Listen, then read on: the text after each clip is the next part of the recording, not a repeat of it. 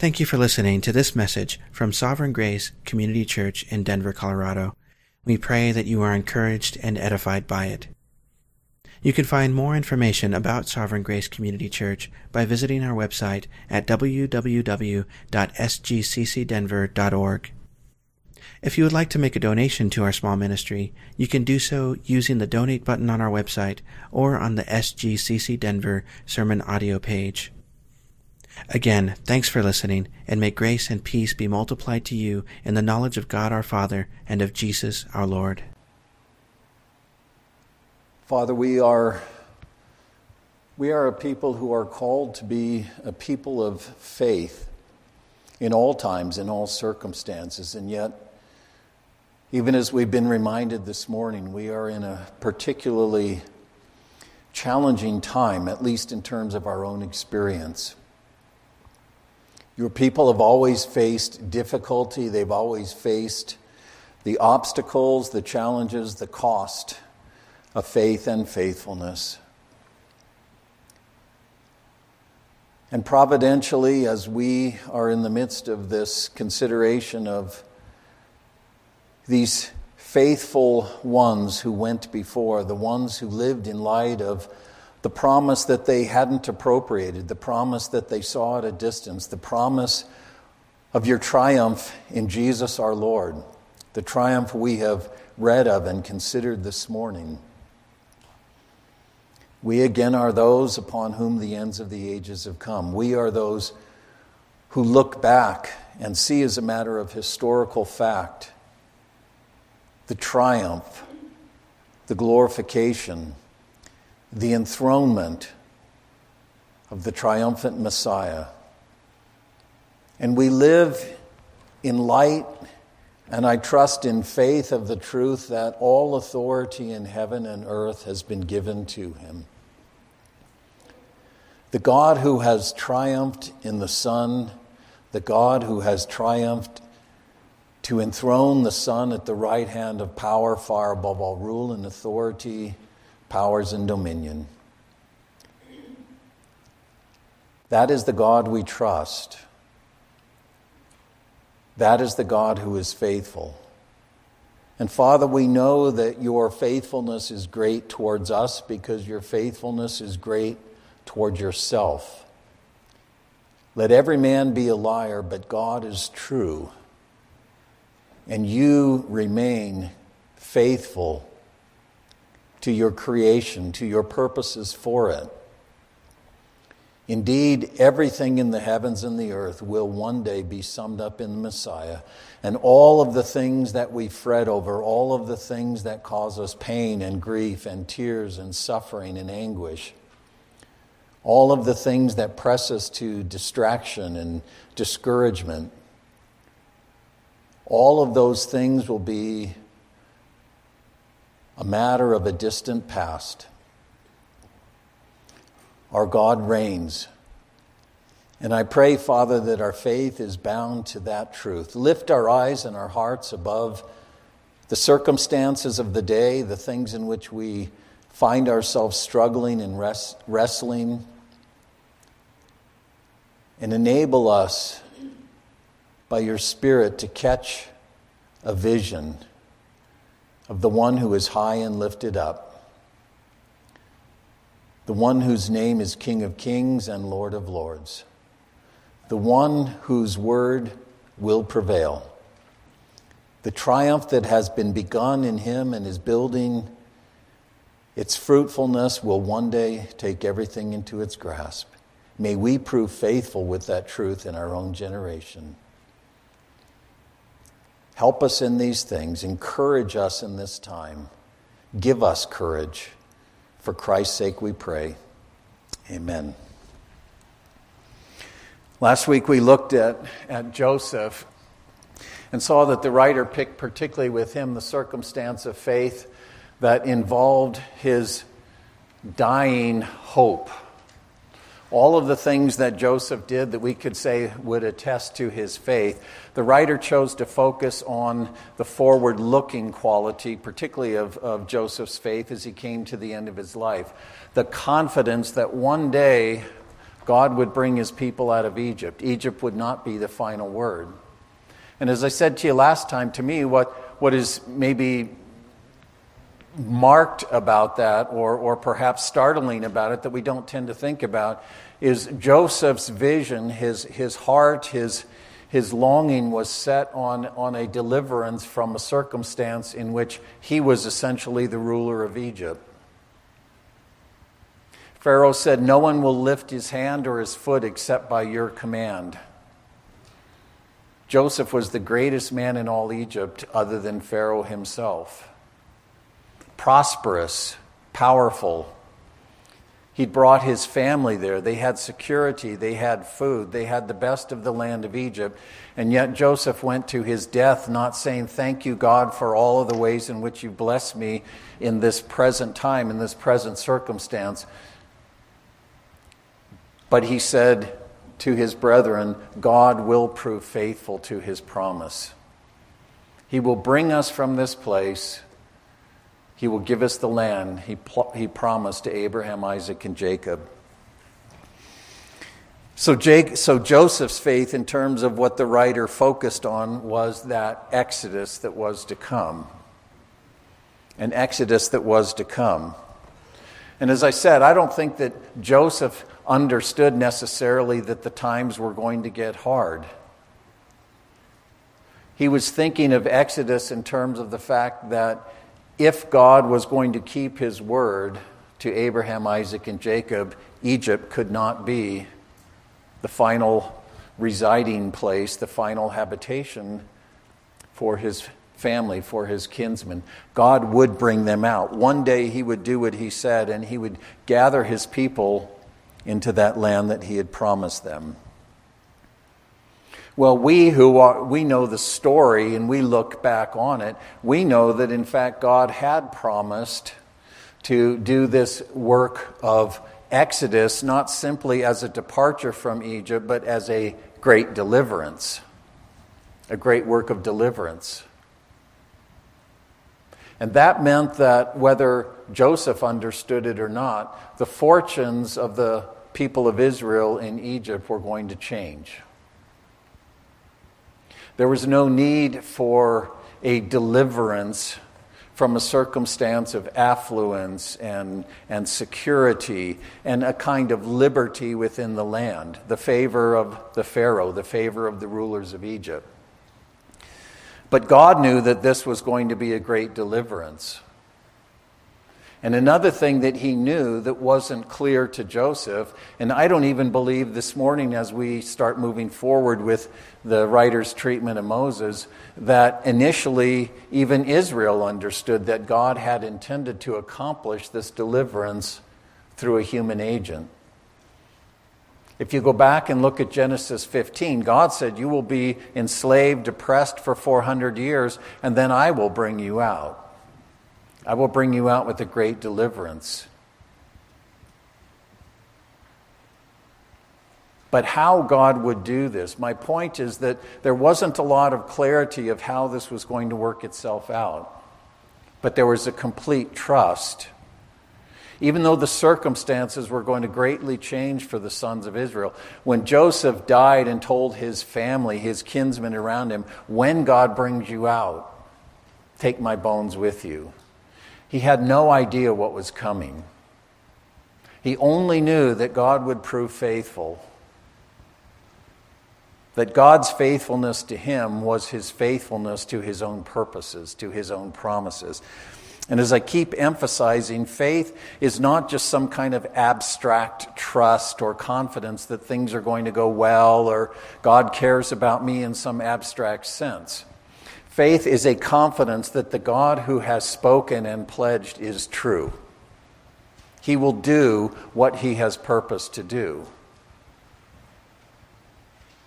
And as that implicates individual people, it is as they are pieces in that purpose, servants, agents, instruments, recipients of the blessing in the outcome of that purpose. But the God who is promised is faithful.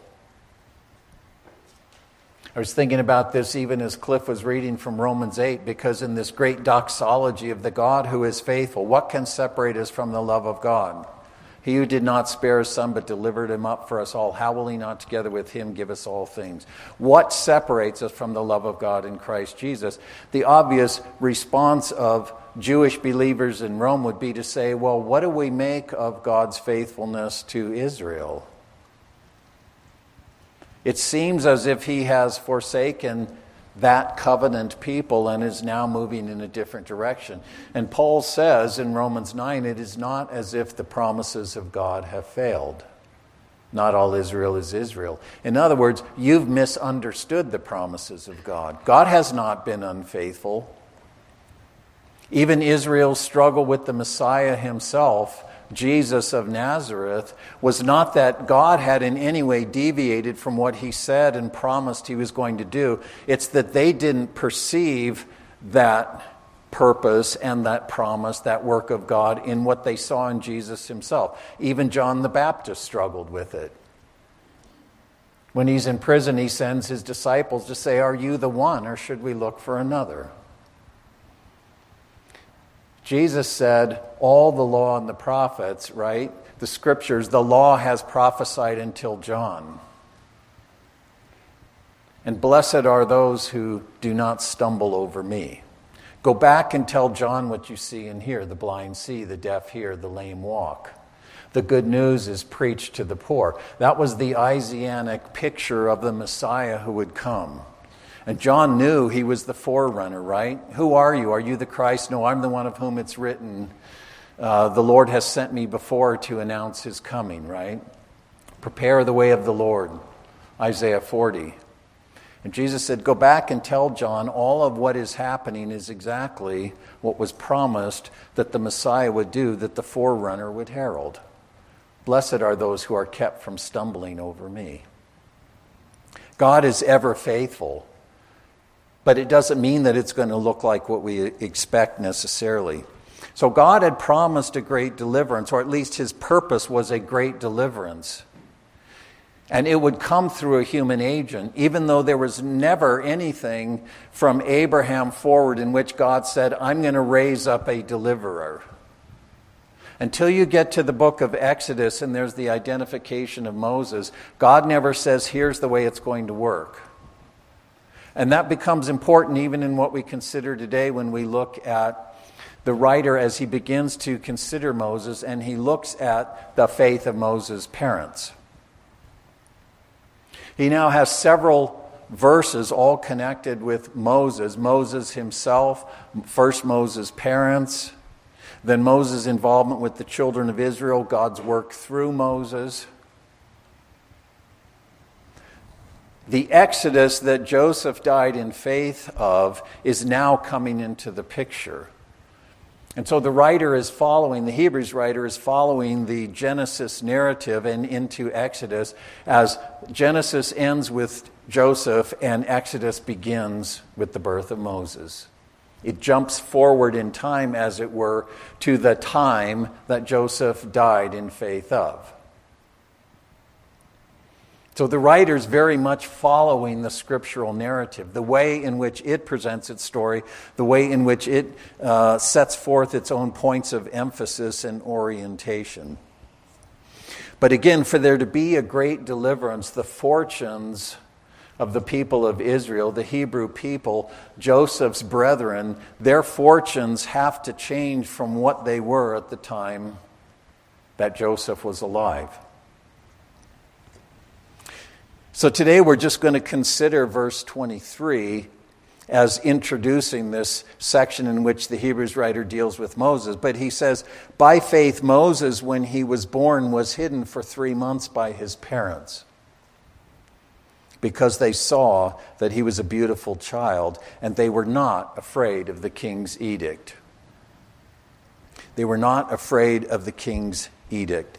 And the first thing that I want to mention, and I know I've said this before, but it's important to keep reiterating this, is that once again, consistent with what he does with all of the individuals that he mentions, the writer does not associate, again, the focus is on Moses' parents, but he doesn't associate their faith with what they believe. He doesn't even say anything about what they believe. Because the Exodus text doesn't say what Moses' parents believed. It says what they did. In each of these instances, the issue of faith and faith demonstrated is shown by a course of action. It is shown as something that is done. And that ought to take our minds back even to James' treatment of faith and works. Something that stumbled Martin Luther and something that has stumbled a lot of Christians because of how we get into this thing of thinking about salvation. Am I saved by my faith or am I saved by my works? You can't put the two together. And we even want to script Paul into that narrative. But the writer's point is that faith, as I've said, is not some sort of abstract, arbitrary confidence, I believe, for every drop of rain that falls, a flower grows. Faith is saying the God who has spoken is true, and he will do what he has said. Do I know what that will look like? No. But he will prove true. Faith is owning the faithfulness of God. Faith is owning the faithfulness of God, and therefore faith conforms to that owning of the faithfulness of God. That's why faith without works is dead. And we're going to see that even as we move forward. But, it's interesting even that James uses the example of Rahab, a Canaanite. Didn't have the law of Moses, wasn't doing the works of the moral law or anything like that. What was her work that she did? She said, when God gives you the city, remember me and my family. What did she do? She believed what she had come to understand about the God of Israel. She wasn't even an Israelite. Her doing versus her faith was not a matter of keeping commandments or whatever. There were no commandments for her to keep. She believed what had been made known to her, and she entrusted herself to that in the way that she ordered her life and her conduct and her decisions. That's what it's all about. It's that simple. Faithfulness. The work of faith is faithfulness. So he affirms their faith not by explaining to his readers what they believed about this baby that was born to them, but what they did. What they did. And the act of faith that he specifically mentions here, again, keeping very tightly to the text of Exodus, what they did was that they shielded their newborn baby from the Pharaoh's edict. Now, that's all that the writer of Hebrews says, but he's writing to Jewish believers who obviously knew the story. And so we have to know the story too to really understand what he's getting at. So if you want to flip back to Exodus chapter 1, we're going to be tracking the story through that, because the circumstance of this action is very important. Just taken in itself, you'd say, well, why do they have to protect their baby? Or what was this edict? What is this all about? But the context for this act of faith was the horrific circumstance in which the children of Israel, Jacob's descendants, had now found themselves. Joseph has died. The Pharaoh that Joseph served, the Pharaoh who was favorable to Joseph's family, they're gone.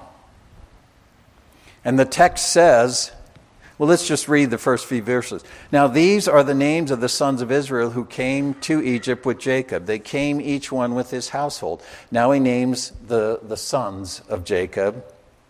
All the persons who came from the loins of Jacob were 70 in number, but Joseph was already there. And Joseph died, and all his brothers and all that generation. But the sons of Israel were fruitful and increased greatly, multiplied, became exceedingly mighty, so that the land was filled with them. Now a new king arose over Egypt who did not know Joseph, and he said to the people, behold, the people of the sons of Israel are more and mightier than we. a new king who didn't remember Joseph. Enough years have passed that Joseph's great works on behalf of Egypt have been forgotten. The Egyptians have forgotten how Joseph served the nation. And all they see is this strange foreign people that are beginning to increase in numbers. Even in a very supernatural sort of way. And I don't want to belabor this, you can study this yourself, but we often say, okay, they were 430 years in Egypt. That's not true. That comes from a reading of Exodus 12, but that's from the Masoretic text, which our oldest version of it goes to about the 10th century. But if you go back to older witnesses, like the Samaritan Pentateuch, like the Septuagint, like Josephus, and even Paul himself in Galatians 3, the 430 years is from the Abrahamic covenant to the Mosaic covenant. So the older readings of Genesis or of Exodus 12 say, now the sons of Israel, it was 430 years in Egypt and in Canaan. Paul says from the promise of Abraham to the law was 430 years. You can go and read that in Galatians 3. And even if you use the Masoretic text itself, it witnesses against itself. The Masoretic text is the Hebrew Old Testament that we have access to. It witnesses against itself in that Levi's son Kohath was among those that went with Jacob and his family to Egypt, and Moses is his grandson. And if you add up the ages, you can't get to 430. Even if the son is born on the day that the father died and the grandson is born on the day that the son died. Well, what's my point in saying that? Well, Joseph, after his family came to Egypt, lived for about another 70 years. The text says he was 30 when he stood before Pharaoh and was exalted after he interpreted the dreams. And he died at 110. He stood before Pharaoh, then we know he had 7 years at least, right, of famine or of plenty when they stored up all the grain, and then 7 years of famine. And it was 2 years into that when Jacob and the family came. So Joseph was about 40 when his family came to Egypt, and he died at 110. So you have 215 years in Egypt total. 70 of that was when Joseph was alive. So you had essentially, from the time that Joseph died, less than 150 years. At whatever point the suffering begins, the point of all of that is to say that when we say, wow, how could they become so massive in numbers, such a mighty people that fill the whole land in 400 years? It wasn't that. It was in 200 years. Makes it even more a sense of, wow, what's going on here? These people are multiplying like rabbits. They're filling the whole land. What's going on here? And the point of that is that the people of Egypt became more and more concerned. And even the Pharaoh himself, not just because of their sheer numbers, but if they allied themselves together with one of Egypt's enemies, they could become a determining factor in the overthrow of Egypt. Verse 10 says, "Come, let us deal wisely with them, lest they multiply, and in the event of war they join themselves to those who hate us and fight against us and depart from the land." So they appointed taskmasters over them to afflict them with hard labor, and they built for Pharaoh storage cities, Pithom and Ramses. So it was probably a little over 100 years that they were actually enslaved and, hard oppressed. But that was Pharaoh's answer to the problem of this people that are multiplying and filling the land. And it makes sense. An exhausted, starving, broken people are not much of an adversary. You work them to death. You starve them. They're not going to be much of an adversary. And at the same time, that sort of hard labor, certainly in the ancient world, where their nutrition was terrible and hygiene was terrible, this is a good way to deplete their numbers. And you also kill two birds with one stone in that we get a ton of free labor. They were building the great cities of Egypt. So he had a slave labor force that he was oppressing that would deplete their numbers and would also break them and debilitate them as a people. It was a very wise decision to make if you want to deal with this people. They're overrunning the land. So that's what Pharaoh did. But just as their fears about Israel, these Jewish people, these Hebrews, rising up and joining with their enemies, just as that fear wasn't realized, neither were Pharaoh's aims. You would fully expect, taking that course of action, that the Hebrew population would start depleting at a rapid rate. But the text says the more they afflicted them, the more they multiplied. The more they spread out.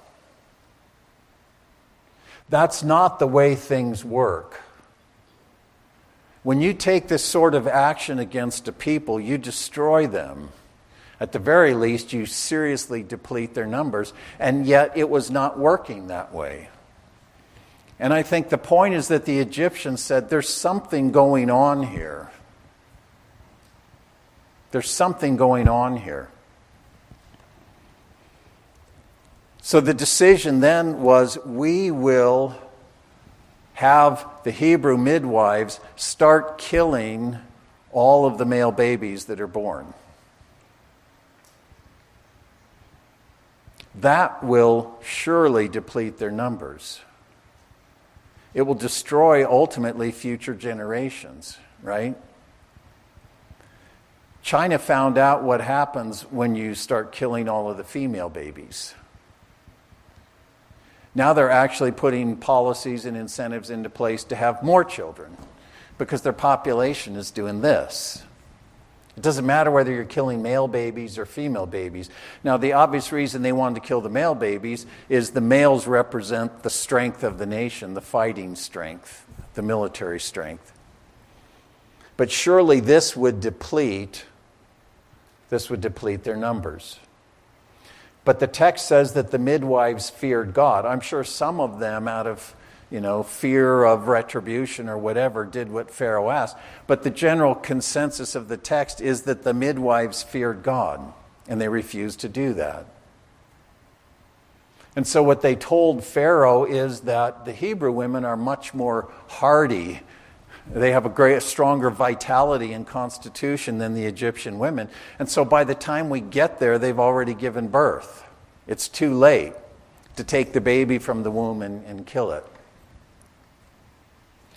Now, whether Pharaoh believed that or not, he said, okay, what I'm going to do is I'm going to entrust this to my own people.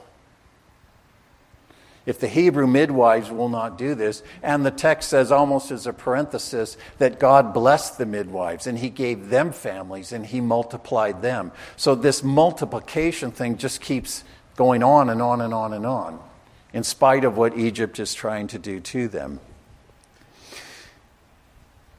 So it says in verse 22, the end of chapter 1 of Exodus, the Pharaoh commanded his people, saying, every son who's born you are to cast into the Nile, and every daughter you are to keep alive. And the text doesn't say this, but when you look at the circumstance, you see the extent and the compelling nature of the fear and the concern that the Pharaoh and the Egyptians had, that they were willing ultimately to destroy their own slave labor, destroy their own free workers for the sake of securing their well-being as a nation. They were so afraid of what was happening and the strangeness of this circumstance. You don't oppress and torture a people like that and they just keep multiplying. It doesn't work that way.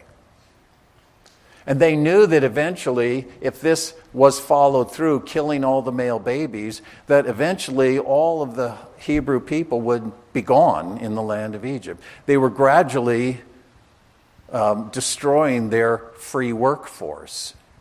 And yet, saving the nation was more important than keeping their slave labor. They were not stupid people. They knew they were destroying their labor force by doing this, but they were willing to do it. Well, that's the context in which the writer of Hebrews talks about now Moses' parents and their faith. It was the context of Moses' birth. And it explains their action in concealing him. Now, we might look at that and we say, well, of course, under the threat of death, even apart from the threat of death, every parent is instinctively protective of his child. No parent is going to put his child at risk, take his baby and, set him out on the sidewalk or whatever. All parents are going to protect their children. So obviously, this is going to be a situation where they're going to try to protect their son, where there's this threat of death. But the narrative and the writer of Hebrews particularly ascribes this action not to parental care and concern in some general sense, but to the fact of what the parents perceived about their child. They saw that he was a beautiful or comely or lovely, different ways of rendering that child. And so they hid him. They hid him. And even that, if we don't understand what's being got at, it's easy to misunderstand that. We all joke about, we tell people, oh, what a beautiful baby, and we're thinking, man, that's a pretty homely baby, right? But in this circumstance, they look and they say, wow, this is such a pretty baby. He's so perfect. All of his features, all of his form. Look at that little angelic face. What an attractive baby. We can't let that baby die. But that's not the point the writer is making. Specifically, and again, he's drawing from the Exodus account. But he says that the response of the parents was not natural protective instinct. It wasn't, what an attractive baby, we got to hang on to this one. It was an act of faith. So what is the relationship between the beauty of this baby and the faith of the parents? Well, it's kind of hard in some sense because this adjective that's translated beautiful, the only two places it's used in the New Testament is here. And when Stephen talks about the exact same event, as he's giving his monologue, his defense to those, who are coming against him, when he tells Israel's story culminating with the Messiah in Acts 7, he uses the same term. And the reason they use that term is because this is the Greek adjective that is in the Septuagint, the Greek version of the Exodus account. If you go back and look at the Exodus account in Greek, in chapter 2, verse 2, and the woman conceived and bore a son, and when she saw that he was beautiful, she hid him for 3 months. That's what Exodus says. That's what the writer's drawing on. And he throughout, the writer of Hebrews uses the Septuagint. So he's taking the Septuagint version, the Greek version of the Old Testament, and he's just bringing that word into his own treatment. But that's the only time that adjective is used in the New Testament, and it's actually very rare, only a couple of times in the Old Testament. So you have to kind of look outside of the text. But the general sense of the word, it carries the idea of something that has a majesty or a splendor, a kind of unusual elegance about it. It's kind of a city term. We talk about a beautiful city. Look at the way this is laid out. Look at the architecture, whatever. If it's used of people, it tends to connote these ideas either of an outward beauty or a more intrinsic thing of nobility or dignity. a pedigree, being well-bred, coming from a good stock or whatever, nobility. It's that sort of an idea. Well, I think here what it seems to suggest, at least to me, is that Moses' parents detected in him, they didn't just say, what a pretty baby, look at those eyes, look at that nose. They detected in him a kind of distinction. They saw something in him that caused them to think that God's hand was on him in an unusual way, in a peculiar way. There was something about that child that caused them to think, this is a child that God's hand is on in a peculiar way. And we don't know anything more than that. But the way that Stephen interprets this in Acts is he says that when the child was born, he was beautiful in the sight of God. So he attaches that distinction to something that God recognized or that God had established, not just what the parents saw in their own child. If you go back and look at Acts 7, you'll see that he was lovely or beautiful in the sight of God. Well, I think that's the context in which we can understand how what they saw in their child was an act of faith. We don't know specifically what they thought. We don't know what they concluded. We don't know what they exactly perceived. But they were convinced from what they perceived in this child that he must not be allowed to die. The God who had distinguished him surely had a purpose for that distinction. And I don't think it was just about physical appearance. There was something that they were allowed to see in that son that said, this is a child that God has set apart for something. It wasn't just, he's our baby, we can't let him die. Isn't he a good-looking, cute little baby? It wasn't that. And once again, that's the sense in which this was an act of faith. They hid him because they believed that he was going to play a role in God's purposes for Israel, and therefore ultimately for the world. They didn't know all of what we know, even about the unfolding of the salvation history, but they did understand the covenant that God had made with Abraham, Isaac, and Jacob. And the fact that the calling and the singling out and the establishing of the covenant family of Israel was unto God's purpose for the whole world. In you all the families of the earth would be blessed. They knew that history. Israel understood that its identity, the Jewish people, even in Egypt, they understood that somehow God had set them apart for the sake of his purposes for the world. Ultimately, his design to renew and restore all things and banish the curse. And somehow, this child played into that purpose. That doesn't imply that they saw him the way God saw him, the way God... They weren't saying, oh, this is the deliverer that God has promised who is going to lead us out of our slavery. God hadn't said that. God, as I mentioned earlier, had never said, I'm going to raise up a human deliverer. He said, I will deliver you when the time comes. And even in Genesis 15, nothing is said about Egypt. It's just you will be enslaved and oppressed in a context, in a habitation of difficulty, which included Canaan for that 215 years. But they didn't say, oh, this is the deliverer that God has promised. They didn't know that. The point is merely believing, somehow coming to the conviction that God had a purpose for that son, that was enough for them. And they preserved him in faith. And why do I emphasize that? Because faith doesn't mean that we can connect all the dots.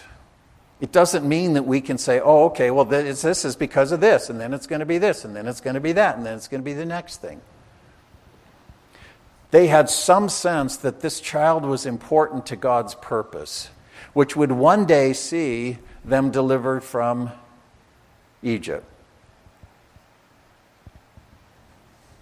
But we don't know what they understood. This text doesn't tell us. The writer doesn't tell us. They didn't need to know what that purpose was. It was enough to know that Israel's God would prove faithful to his covenant promises to their fathers. And it was with that faith that they shielded their son, not fearing the king's edict. Now that's what the writer tells us, and then from there he jumps forward to Moses. And what I want to do in closing today is fill in that gap, because I think the next piece of it was also significant as a continuation of the parents' faith. The writer doesn't discuss this part, but it's clearly in his mind because he notes that they hid him for 3 months. He says specifically, for 3 months. So he knows the story. He knows that the thing that he mentions was not the end of the issue of the story of Moses' parents and their faith regarding their son. They concealed him as a matter of faith, but they also recognize this isn't going to last forever. You can keep a baby quiet and hidden for a while, but eventually it becomes impossible to keep a baby hidden. Especially in the context of that world where a family might live in a 10 by 10 room and all these houses are right on top of each other. They're not out on 40 acres where nobody knows what's going on. You can't hide a child for long. You can't hide a baby for long. And so when he reaches 3 months of age, he's still little, but at that point they decide the only way, the best hope, maybe is the way to put it, the best hope of saving this baby from the Nile River is to deliver him into the Nile River. I don't know if you've thought about that. The way to keep him from death in the Nile is to give him to the Nile, but not to give him to the Nile through the hands of Egyptians, but to give him to the Nile as into God's hand.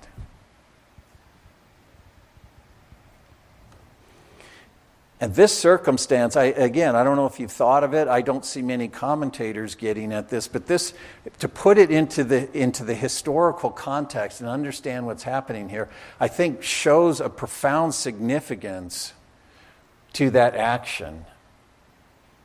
What happens at 3 months? The Egyptians believed that the Nile River, it was one of the most significant features in the land of Egypt. And it's a very dry and barren land. And the Nile has a very predictable seasonal rising and falling. The weather's very predictable there. And the Egyptians viewed the Nile River as the manifest power of their deity Hapi. They associate a lot of natural phenomenon with gods and goddesses. They were a polytheistic people. But the Nile River, even to the point where sometimes it's deified or close to being deified, but the Nile River was the manifest power of their god Hapi. He was the god of life, the god of peace, the god of well-being, because the Nile was life to Egypt. And they lived in view of its flooding, it overflowing its banks in the season. That's where their water came from.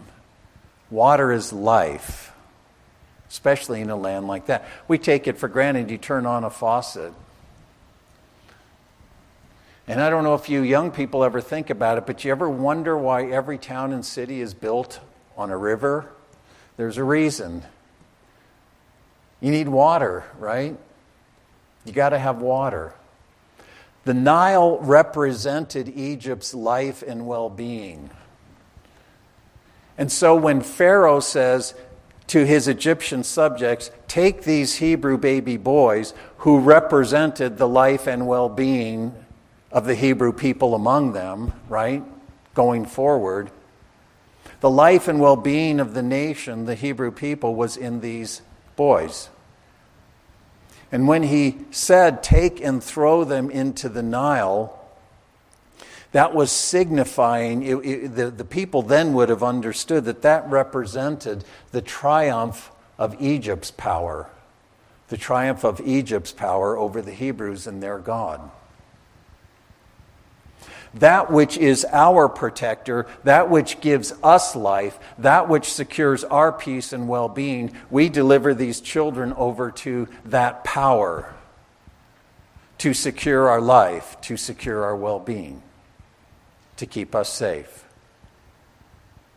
And the triumph of the Nile over these baby boys meant to them the triumph of their gods, the triumph of the particular god of the Nile, at least, over the God of the Hebrews. In the ancient world, whichever people came out on top, it was the triumph of their gods.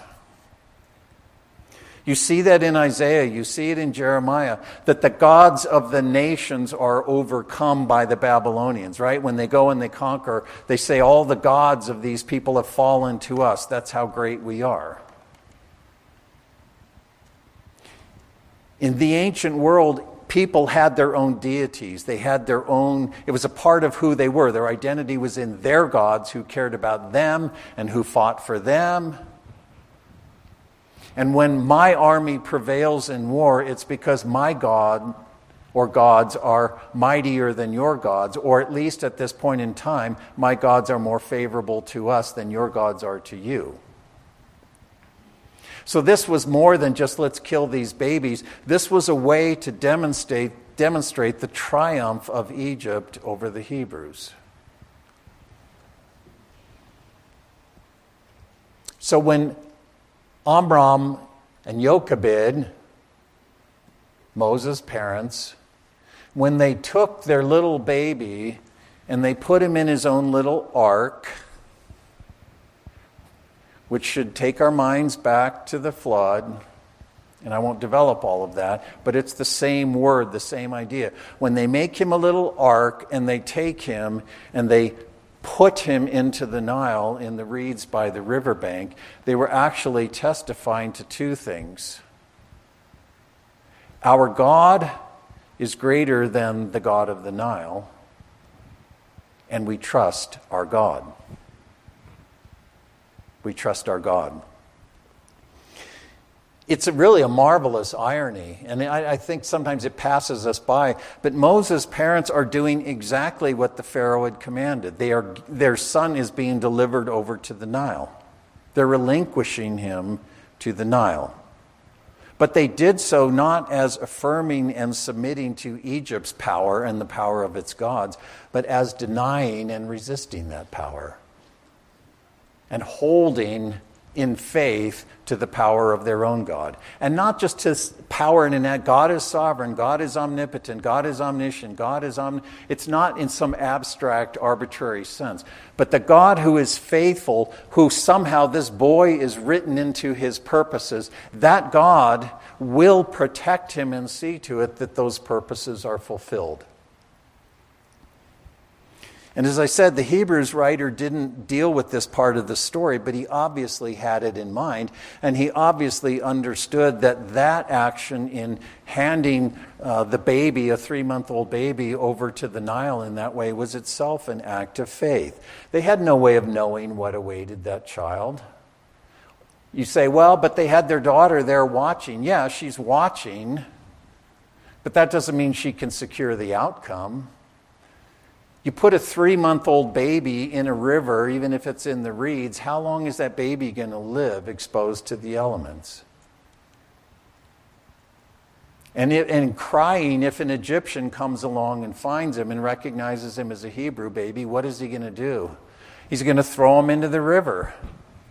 Hey, I'm an Egyptian. I've been given an order by the Pharaoh. This is what we're charged with doing. This is what we need to do.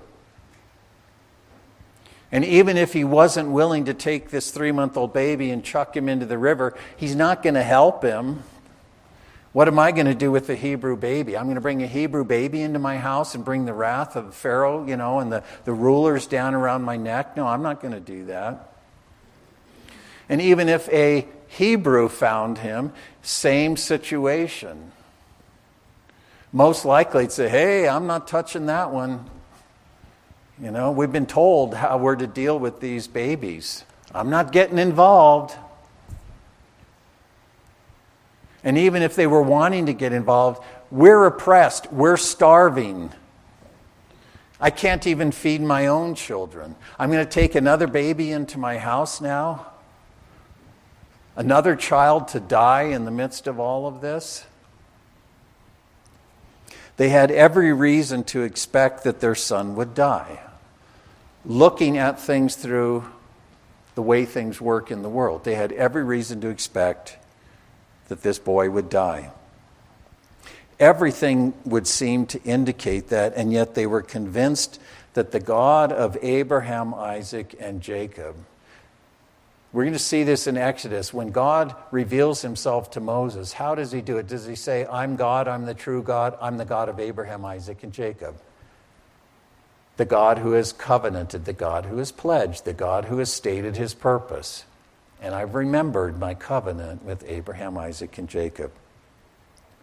They were convinced that God would be faithful, that somehow this child was written into his purpose, and that being the case, God would surely take care of him and see to it that he would survive to fulfill his calling.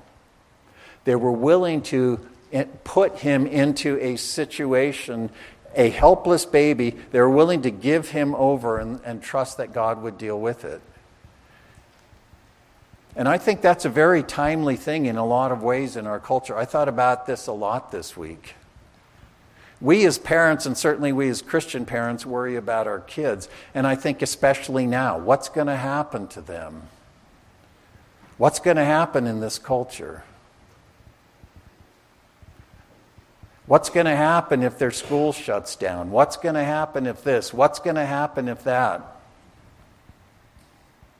And the faith of these parents was to say, we believe the God who has promised. We don't know. They had no way of knowing what this would hold in the short term or in the long term. They had no way of knowing. And in fact, they would have never guessed how it was going to play out. They didn't know, okay, Pharaoh's daughter is going to come along, and when she does, then he'll end up being, a prince in the house of Egypt. They didn't know that. They had every reason to expect, all things being equal, that if he was found, he would be killed. If he wasn't found, he would die in the elements. And they didn't even know what his purpose was in God's purpose, but they somehow believed that he had a role to play in that. And they were willing to give him over to God. It's what Abraham did with Isaac, right? But we don't do that. We hold on tightly. We cling. We got to secure. We got to keep safe. You see parents now who are willing to roll over to whatever the government requires of them because in the short term it will help their children. Don't we? We look at the short term and we say, here, I don't want my kids to suffer. I don't want to put them at risk. I don't want anything to possibly go wrong for them. So I'll do whatever I have to do to keep them safe. And we live faithless lives. I'll do whatever I have to do to keep myself safe. In the class that I've been teaching in school with the kids this week, I put in front of them Francis Schaeffer's statements that the only two values left in Western society that are absolutely non-negotiable, that are absolute, are the right of personal peace and the right of prosperity. I have the right to be left alone, to not be disturbed, not be troubled, not be bothered, not have to get into messy situations. And I have the right to prosper. I have a right to the white picket fence. I have the right to, life looking the way that I want it to look. And his point is, when those are the only two things we care about, everything else can be sacrificed. And if we think that the powers that be will not use that to test us, if we think that God will not use the powers to be to test us as to whether we will be faithful or not, because there's a downside, because there's a cost, then we're kidding ourselves.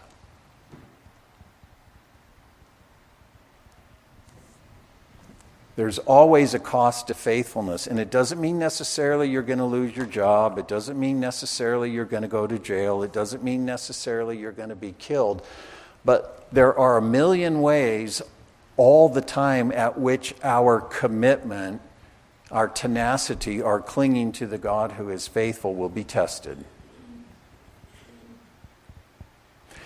And we will often be willing to let go of that for the thing that seems good and needful and right and proper in the moment. Right? The education of our kids is foremost. Whatever we have to do to keep them in school, really, is that what's foremost? I can't, and I'm not saying, I know it's tough. You don't comply, you're going to lose your job. What do? Can we trust God to provide for us? Can we trust that God even provides for us as we are willing to get our own hands messy with one another?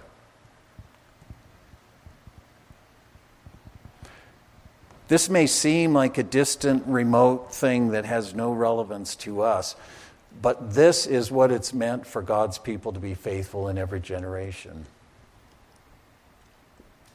In every generation, there's always a challenge to faithfulness, always.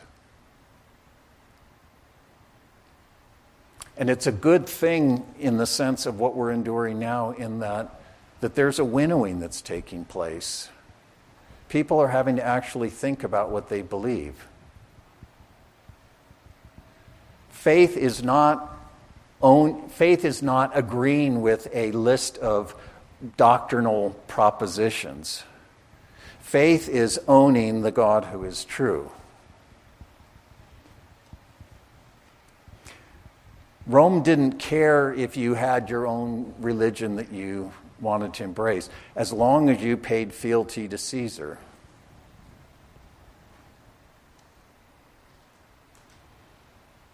Moses' parents believed God, and they were willing to entrust their God to him as the one who is faithful.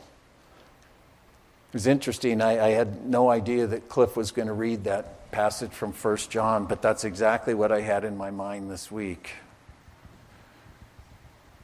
This is the victory that overcomes the world, our faith. Does that victory mean I'm going to sail through life on a silk pillow? Does it mean I'm going to dance on the high places while everybody else suffers down there? No. The victory is the triumph of faith, not the triumph of victory in this life.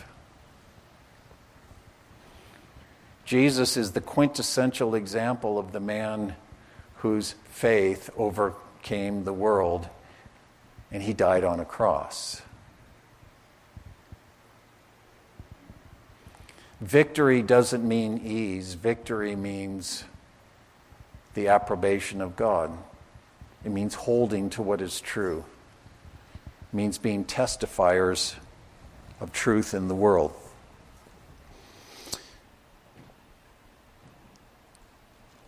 Father, these are days which certainly we have to step back and think about these things. And I think of even the young people coming up. We have been allowed to live in a culture in which personal peace and prosperity have not only been values that we've clung to, but things that we've been able to cling to in a successful way. We who are the baby boomers have grown up in an affluent, peaceful nation. But how much more our children? And they are the ones who will carry the baton of faith and faithfulness in the decades to come. I pray that we would be examples of faith. I pray that we would be testifiers of faith. I pray that we would encourage and help them and educate them in that way. That they will be the godly ones in the world in the coming years. And it may mean deprivation. It may mean imprisonment. It may mean death. But we are more than conquerors through him who loved us. And Father, we pray that in this testing, trying, purifying, winnowing time, that we too would learn what it means to entrust ourselves to a faithful God in doing what is right. That we would be a people of conviction. A people like even Martin Luther, who could say, "Here I stand, I can do no other." In a world that runs on lies, in a world that is comfortable with compromise and concession for the sake of immediate happy outcomes, I pray that we will be a people of faith. That we will overcome the world in that way. These Hebrews who were receiving this epistle knew what it was to suffer because of their faithfulness. Losing property, losing even kinship, losing so many things in this life. And yet the writer could say to them, you have need of endurance so that when you have done the will of God, you will receive what has been promised. What is that? He who is coming will come and he will not delay. But my one who lives in the right is the one who lives in faith. Father, give us courage, give us resolve, and give us the sense of commitment to one another to stand together, that in the times in which we find ourselves strong, that we would stand with the weak, knowing that the days of our own weakness are sure to come, when we will need to draw on the strength of others. It's a glorious and a grand thing that your design is not the salvation of a bunch of individual people, but the forming of a new human organism in the Messiah.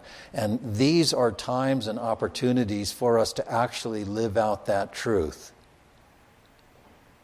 To bear one another's burdens, to meet one another's needs, to encourage the faint-hearted, to draw from the strength of others, to testify to the world that we are one as the Father and the Son are one, in order that there would be a gospel proclaimed in this world.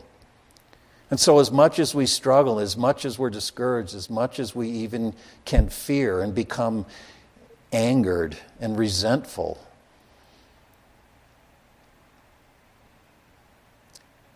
this is a glorious opportunity. It is a wake-up call to be the church in the world for the sake of Christ's testimony, for the sake of his glory. I pray that you would help us in these things. Give us courage, give us hope, give us great joy, and a deep-seated peace, even in the midst of the storm. Our God is faithful. We ask these things of you in the name of Christ our Lord. Amen.